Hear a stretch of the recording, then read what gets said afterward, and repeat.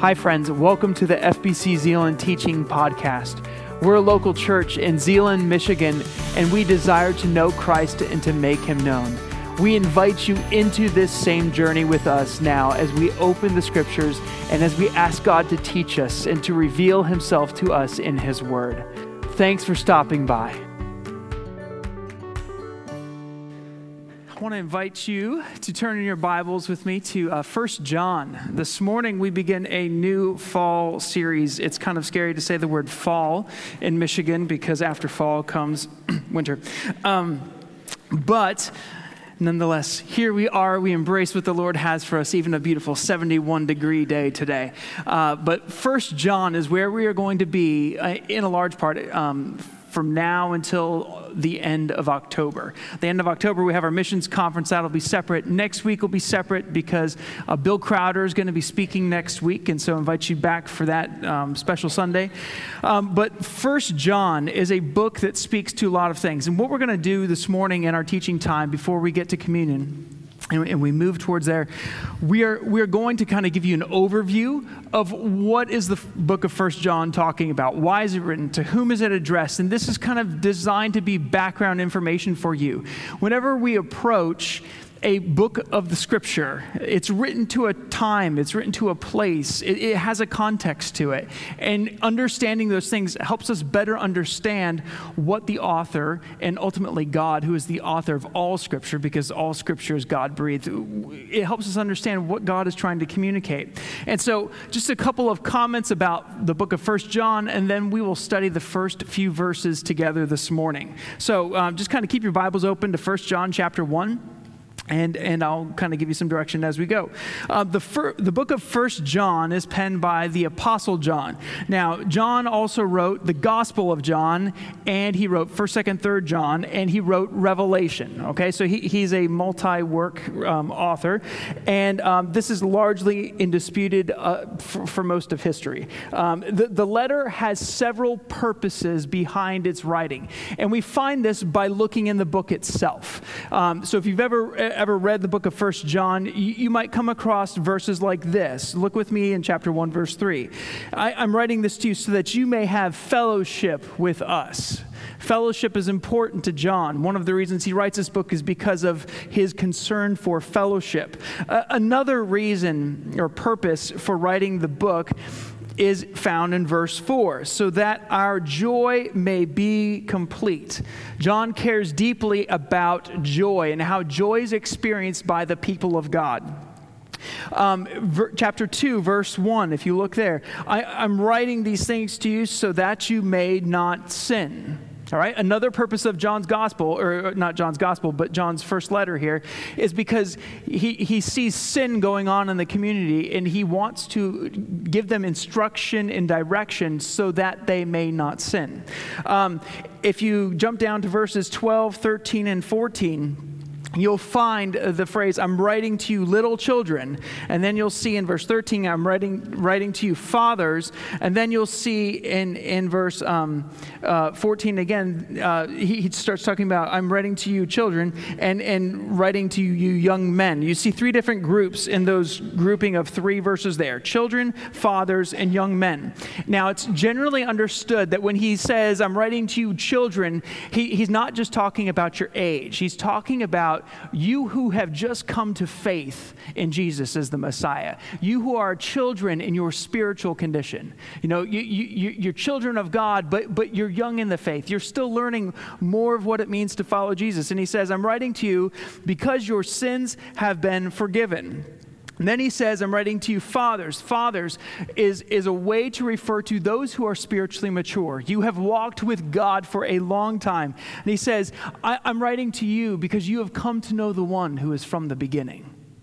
And then he says, I'm writing to you young men because you have had victory over the evil one. Young men are those growing adolescents, those people who have been growing in their faith over a course of time. They're not kids in the faith. They're not fathers or older people in the faith. They're somewhere in between. So he says, I'm writing to you children, your sins have been forgiven. Writing to you fathers, you've come to know the one who's from the beginning. I'm writing to you young men because you have had victory over the evil one. And then he goes, back again, and he says, I'm writing to little children. You have come to know the Father. He says, I'm writing to you fathers. You have come to know the one who's from the beginning. And he says again, I'm writing to you young men because you are strong. God's word remains in you, and you have had victory over the evil one. All right, so there's another kind of purpose. He's directing this really towards anyone who is a follower of Christ. Whether you are young in the faith or you are old in the faith, the book of 1 John has meaning and application and direction for you in your spiritual life. No one's left out. In chapter 2, verses 26, you'll notice another purpose. He says, I'm writing to you concerning those who are trying to deceive you. One of the things, and I'll talk about this more in a minute, one of the things that's going on that John is addressing is that there's false teachers who have come in and started to try and lead people away from the truth of who Jesus is, the truth of what sin is, and the truth of what it means to love one another, biblically speaking. And so John wants to address those things. And then finally, if you just flip over a couple pages to chapter 5, verse 13, you'll see a very, very big, important reason that John is writing. He says, I've written these things to you who believe in the name of the Son of God so that you may know that you have eternal life. So that you may know that you have eternal life. Knowing that you have eternal life is important to John. All right? Eternal life is important to John.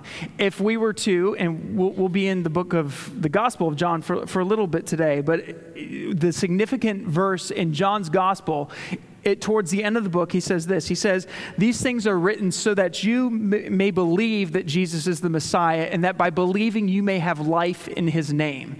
John's gospel is all about who is Jesus, what has Jesus done. I write these things so that you may believe. John's first epistle here is written so that you may know that you have eternal life. See the difference? John's gospel is very evangelistic. If you're someone who's kind of kicking the doors of faith today, you're wondering who Jesus is, you're wondering what he has done and why it matters, John's gospel is a great place to start, because through it you find out truths like when Jesus says, I'm the way, the truth, and the life. He goes through like all these I am statements.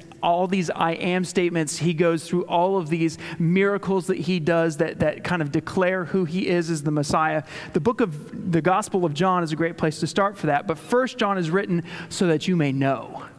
So that you may know, that you may have confidence, that you may have assurance that you have eternal life. And so John's audience is members in the faith community.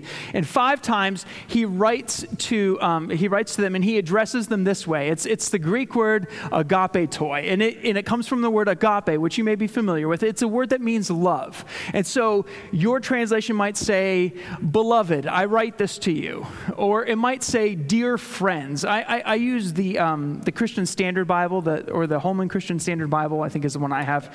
And I think it's a very good translation, but yours might be different. It might have beloved, or it may have dear friends. But the idea behind there is that John really cares about the people to whom he is writing. And he cares about them not just on a theory level. He yearns for them to follow Jesus deeply. And so he says, beloved, I write these things to you so that you may know that you have eternal life. I want you to experience that. One of the things that has caused some doubt within the hearers of John's letter is that, and I love the way that the New American Commentary series kind of breaks this up. Daniel Akin does a good job. He breaks it up as this, when he starts talking about the false teaching that's being addressed in the book. Kind of the central core of the false teaching that he addresses has to do with Jesus, all right? There's false teachers who have come in, and they've essentially compromised the uniqueness of the person of Jesus. They have said he can't really be both God and man. All right? They've begun to divide Jesus and not take him for who he said he was or what he was walking on this earth that John actually witnessed. So John's response in the letter of 1 John is that Jesus Christ is the incarnate Son of God whose death provides the forgiveness of sin. But that's not the only false teaching. There's another one, and it has to do with sin. There was a minimization of sin. There were some who came in and said, sin's not really a big deal. You don't have to follow that.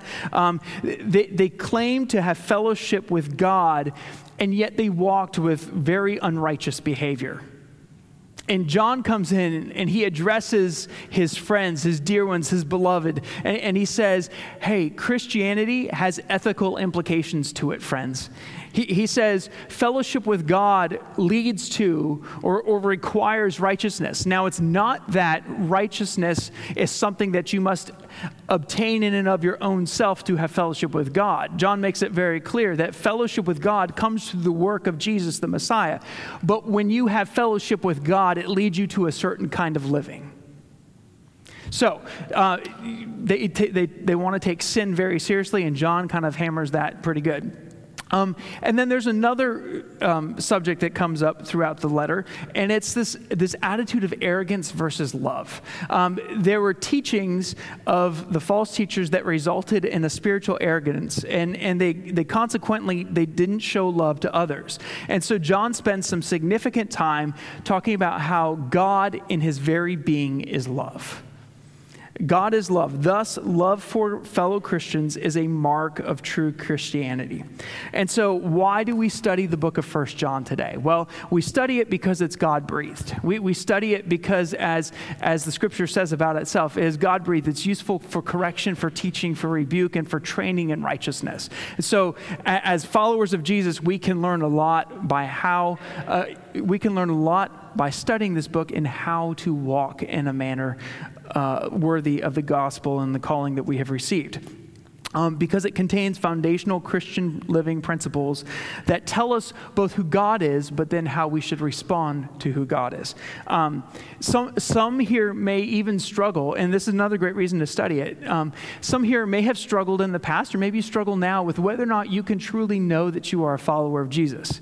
I remind you, I write these things to you so that you may know that you have a relationship with God. John cares deeply about that. And so as we engage this book together, I pray that God would bring the knowledge of your relationship with him just very clear. Because if you are in Christ, you are a new creation. The old is gone, the new has come. 1 John is basically a book on discipleship, okay? It helps address this basic question, but this foundational question. What does it mean to love God with all of our heart, with all of our soul, and with all of our strength? And how then do we love our neighbor as ourselves? All right, that's kind of how 1 John is aimed. And so I invite you into this as we study for the next several weeks, and I invite you to read this book regularly and frequently so that you have an idea, not just in your head, but in your heart of what John is trying to communicate. So I invite you to stand with me, as is our custom, as we read the scripture. And we're going to read chapter 1, verses 1 through 4 together. 1 John chapter 1, verses 1 through 4. What was from the beginning, what we have heard, what we have seen with our eyes, what we have observed and have touched with our hands concerning the word of life. That life was revealed, and we have seen it, and we testify and declare to you the eternal life that was with the Father and was revealed to us. What we have seen and heard, we also declare to you, so that you may have fellowship along with us. And indeed, our fellowship is with the Father and with his Son, Jesus Christ. We are writing these things so that our joy may be complete. Let's pray. Our Father and our King, we open the words of the text this morning and ask you, by the working of your Holy Spirit, to help them come alive to us in a very real and tangible way. As the Apostle John, he heard and he saw, he observed, and he touched the word of life, the Messiah. God, we hear his testimony, and we want to be people who experience eternal life. We also want to be people, God, whose joy wells up within us because of what you have done for us through the one who is eternal life. Thank you, God, for your word this morning. Thank you for teaching us by your Spirit. I pray that you would anoint both my words and our ears to hear what is true and what is right and to walk in it by the power of the Holy Spirit. We pray in Jesus' name. Amen. Please be seated.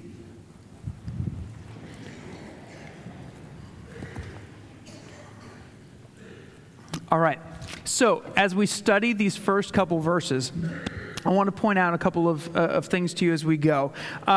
He starts off by saying what was from the beginning, what we have heard, what we have seen with our eyes, what we have observed and have touched with our hands.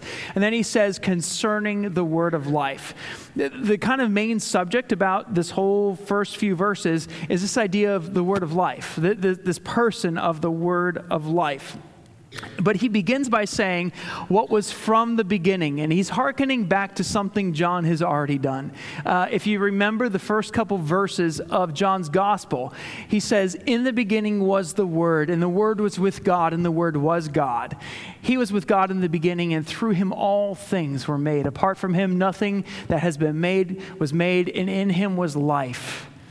And that life was the light of the world. Light of men. As John starts by saying what was from the beginning, he's going back to the origins of when the world was created. And he's hearkening back that the one he is talking about, the word of life, is the one who was there in the beginning when he spoke, and it was. In the beginning, God created the heavens and the earth. And the scripture goes on to say, and God spoke, and it was. And God spoke, and it was. All right? The idea of beginning is the idea of origin here. But John is tying it not only with that the one who is from the beginning, who is God, because God spoke, and it was. He's saying, this is one that we have heard, we've seen, we've observed, and we have touched. This is one who, in the words of his gospel, in John 1, I believe it's verse 14, he says, the Word became flesh and he made his dwelling among us. John is bringing in this idea that not only was Jesus God, but Jesus is also man, fully God, fully man. John makes a personal appeal to his hearers. John is an aging man, but he's a man who had experienced quite a life. He had experienced walking with Jesus, being called by Jesus. He had lived life with him. He had touched his wounds. You know, when Jesus comes back and he says, touch my hands, touch my side, his disciples got to see in very vivid detail that their Lord and their Savior had died, but he'd also come back to life. John is an eyewitness to this. And if there's ever an eyewitness you want to have, it's John. He's firsthand. He's as core as you possibly get. You're not getting this person's word based upon this person's word based upon this person's word. You're getting it from the person who actually saw Jesus himself, both before and after his crucifixion and death. So the word who was from the beginning, John says, he came down and he tabernacled. He dwelt among us. We've heard, we've seen, we've observed, and we have touched with our hands concerning the word of life. But he says this, not only is he the word of life, there's a idea of humanity, or of that being a message, but also a person. He says, though, that life was revealed in verse 2. He says, that life was revealed, we have seen it, and we testify and declare to you the eternal life that was with the Father that was revealed to us. In other words, God revealed himself to us in Jesus. And I love that he says that life was revealed. He doesn't start with we saw it. He starts with that life was revealed. Because one of the things we find is that we would not see God if he had not revealed himself to us. And yet God, the creator of all things, thought of us so much that he would reveal himself to us. Just think for a moment. Think back on biblical history for a moment. They're in the garden with Adam and Eve, and God comes down and he walks with them. Sin happens, God comes down and he clothes them with animal skins. God's people are taken into slavery. God hears their cry, and he goes and he leads them out of Egypt with a strong right hand. And he sets up a tabernacle. First, it's like a pillar of fire, but then he says, Moses, I want you to create this tabernacle because I want to dwell amongst my people. And then, as John's gospel said, the word becomes flesh, and he actually puts on skin and bone, and he comes and he makes his dwelling among us. The God of the universe revealed himself to man. And that shouldn't make us feel prideful. It should actually bow our knee in worship. It should bow our knee in worship that God would reveal himself to us, because the one who is high and exalted and lifted up cares for us that much. But John says this. He says, we've seen it. And he says, we are martyrs. Remember that word from a couple weeks ago? We're martyrs. We're witnesses to this. If you were to put us on a stand, John is basically saying, I would testify to you that I saw him. So help me God. I would testify that I saw him. We're witnesses and we're tellers of this eternal life that was with the Father and was revealed to us. And we're going to spend a little bit of time this morning talking about eternal life, and then we're going to spend a little bit of time talking about joy. But just to kind of focus on eternal life here, eternal life is a big word in John's writings. It happens 17 times in John's gospel. It happens 6 times in the book of 1 John. And the first time that John talks about the idea of eternal life is in a very famous passage. It's John chapter 3. And I have it up here for you. John chapter 3, he begins by saying, just as Moses lifted up the snake in the wilderness, so the Son of Man must be lifted up, so that everyone who believes in him may have eternal life. Okay? Then he goes on with the very famous verse, for God so loved the world in this way that he gave his one and only Son, so that everyone who believes in him will not perish but will have eternal life. Eternal life is a very important concept to John. And when he's saying this within a conversation. He's talking to a man named Nicodemus. Nicodemus is a Pharisee. He's a teacher of the people. And he's come to Jesus and he says, Jesus, what does it mean to be born again? And he and Jesus have this dialogue back and forth, and they come to this truth. And it's an interesting thing that Jesus brings in verse 14 with Moses lifting up a snake in the wilderness. Like, what does born again, what does eternal life have to do with a snake in the wilderness?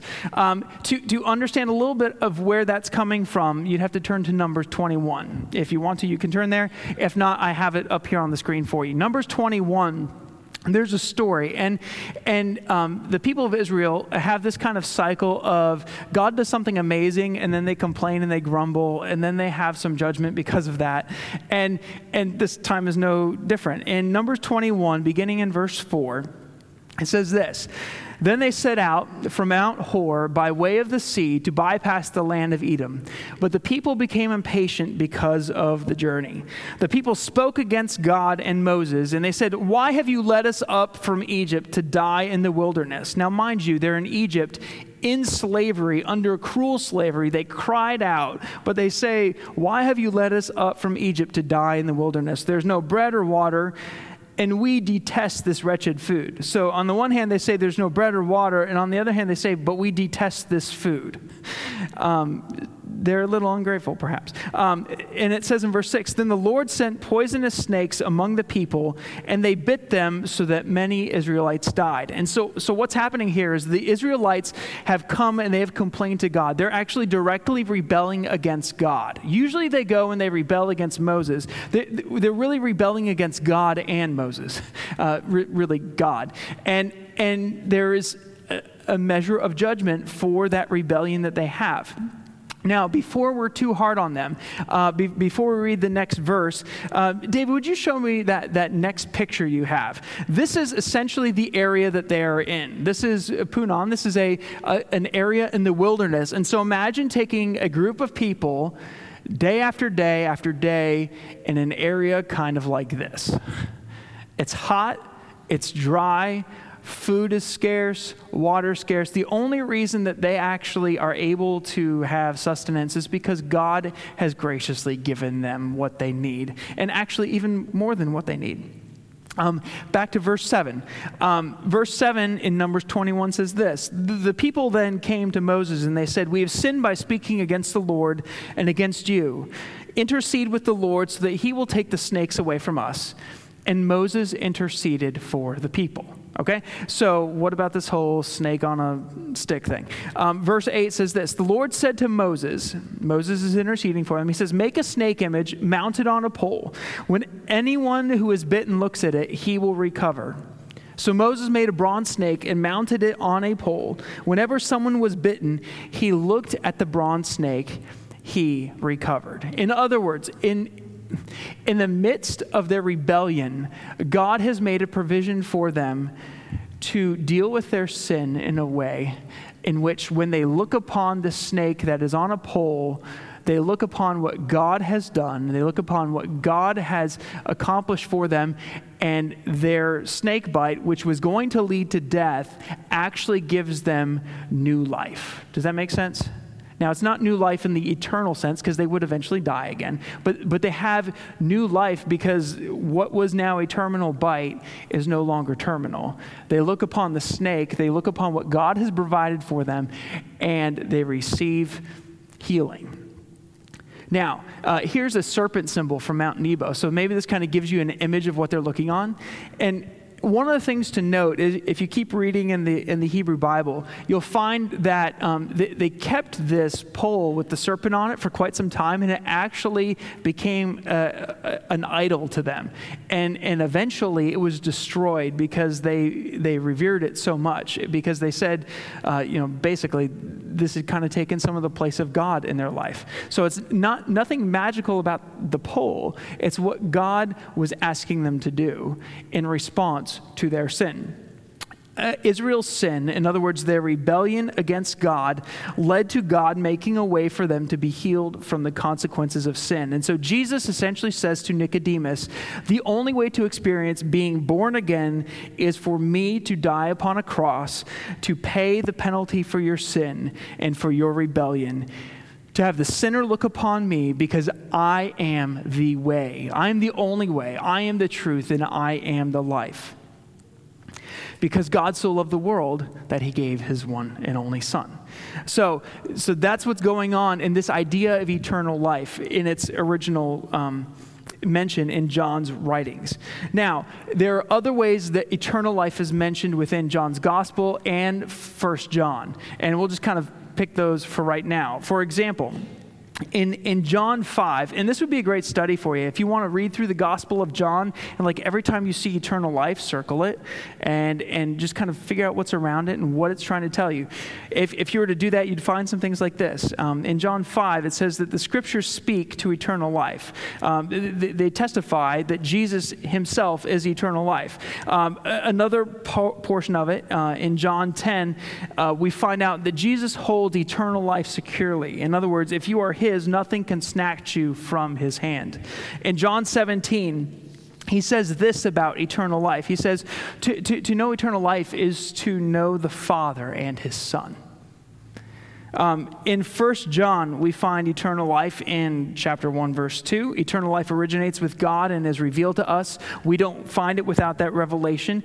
In chapter 3, we find out that hating your brother or your sister perpetually is an indication that you haven't experienced or received eternal life. In 1 John chapter 5, we find out that we can know that we have eternal life. And then finally, in John chapter 5, verse 20, it communicates to us that Jesus Christ is truly God, that he gives eternal life because he himself is eternal life. And as I was thinking about it this week,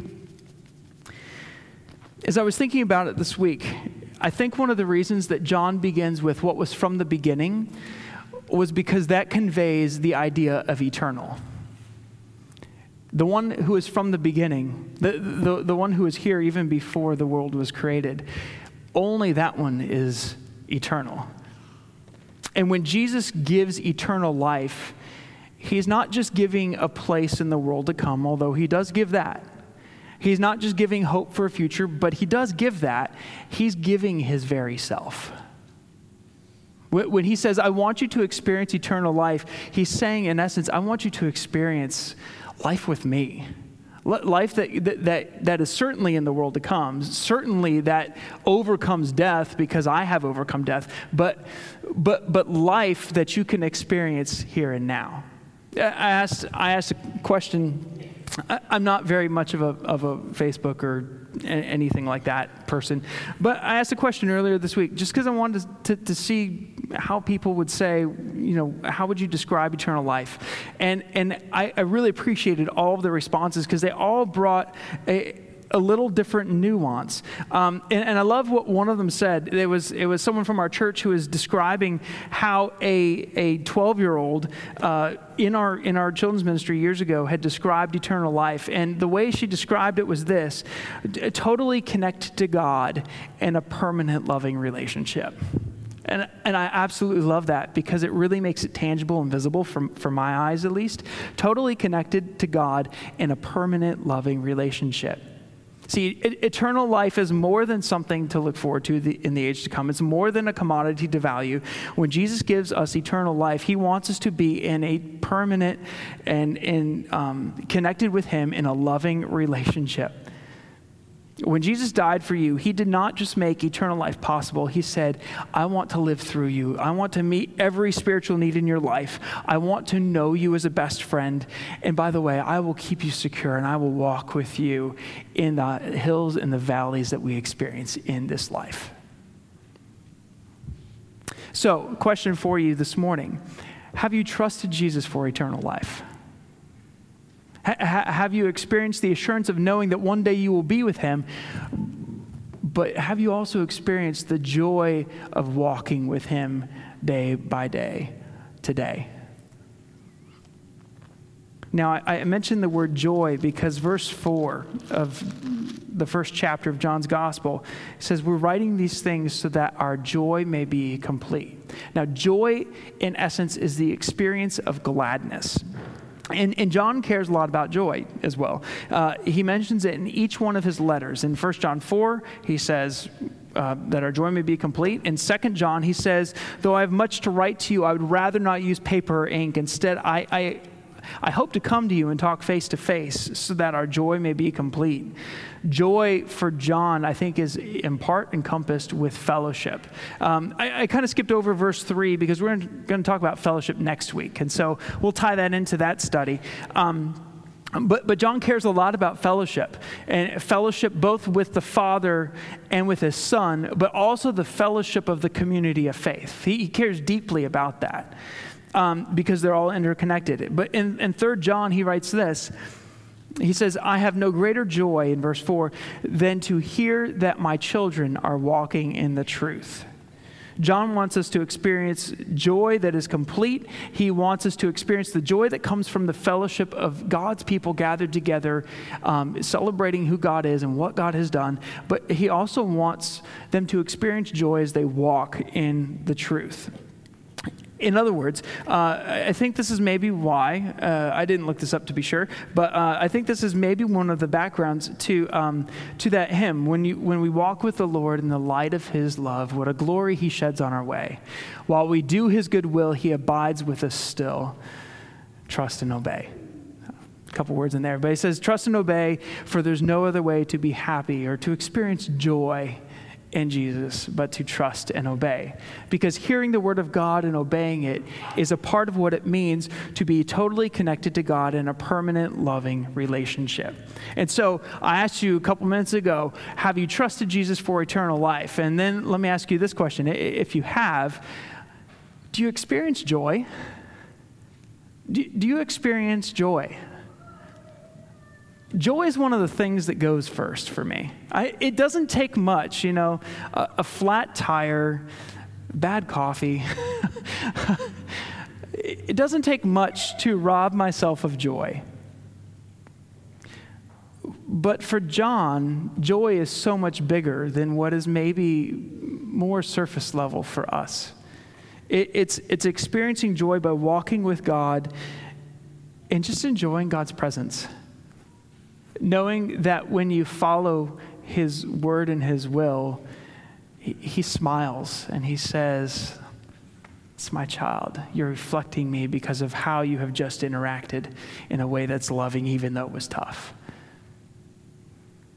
Do you experience joy this morning? To what measure are you experiencing joy this morning? we're going to move to communion in just a minute. And there's 4 cups within the Passover celebration. Within the Passover Seder, the first cup is this. It's the cup of sanctification. The second cup is the cup of plagues.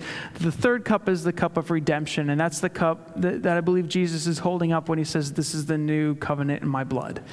This is the cup of redemption, because he's about to go die on the cross to pay for the sins of the world. But the fourth cup is the cup of praise, or the cup of joy. It's joy for redemption, and it's also joy that God will bring to fruition. God will bring to consummation new heavens and a new earth, a place where there is no more weeping or crying, a place in which love and joy abound in a way that maybe I can't even begin to comprehend right now, but in a way that I can begin to experience right now because of the presence of Christ in me. So, I want to invite our worship team to come up, and I also want to give each of us a moment here to just pause and to consider the question, do I have eternal life? And if you don't have eternal life this morning, eternal life is simply this: to believe that Jesus died and rose again to pay for your sin.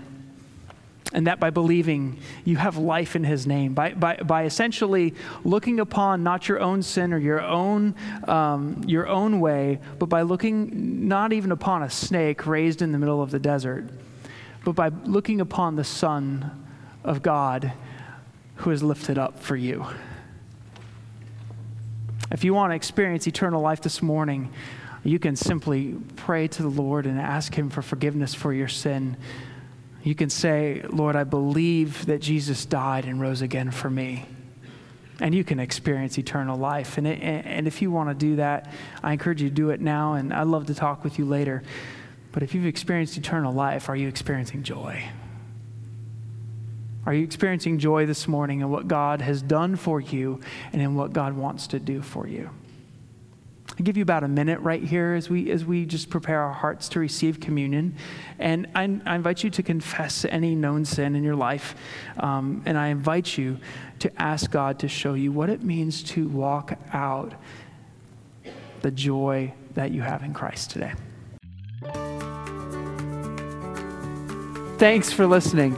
We hope that what you heard inspires you to take the next step in your faith. If you have questions about this message or would like more information about our church, we invite you to check out fbczeeland.org or call us at 616-772-4377.